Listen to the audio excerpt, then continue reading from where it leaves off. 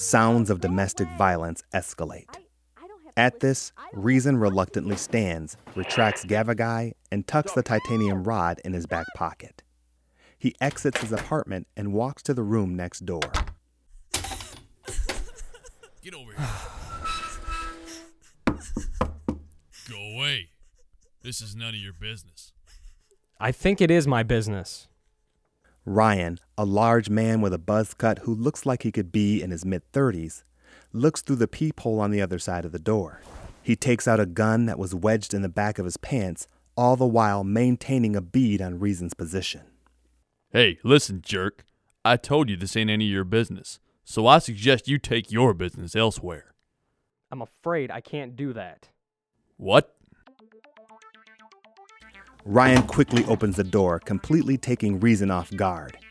He grabs the front of Reason's shirt and with one swift motion pulls him into the room and throws him on the floor.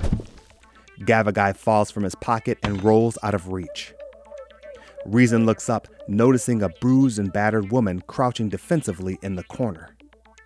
Ryan closes the door and points the gun at Rezin, who is getting to his feet. If you came looking for trouble, Half-Pint, you came to the right place. Rezin has his back to Ryan, who trains his loaded gun at his head. Without looking, Rezin delivers a roundhouse kick to Ryan's wrist, knocking the gun out of his hand. Both Ryan and Rezin scamper to retrieve their weapons. Rezin gets to his first.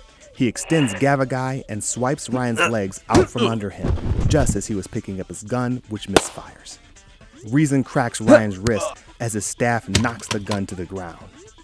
Ryan massages his bruised wrist before feeling white-hot pain course through his skull from being struck hard with Gavagai. Ryan lay flat on his back in a daze. Rezin stands over him, pointing Gavagai inches from his face.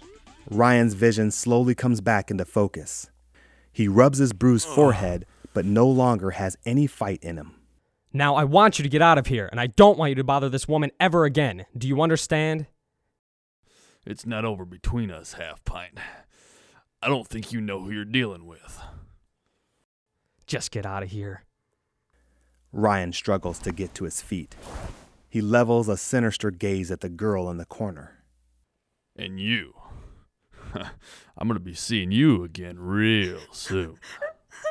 As Ryan stumbles out of the apartment, Rezin walks over and kneels next to the girl. Hey, are you all right? I'm not going to hurt you. You shouldn't have done that, you know. I had to. He could have killed you. It's not as bad as what he's going to do to you when he comes back. You know, I really don't think he's coming back.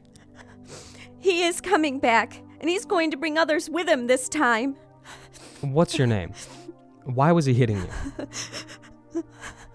Hey, you can trust me. My name is Candy. And who was that creep? That was Ryan. He's my boss. He's right, you know. You don't know who you're dealing with. He's well connected. Now he's going to kill me for sure. And it may have been better off just to have left well alone. I couldn't do that. You were in trouble. So, you're a working girl. And that guy was your pimp.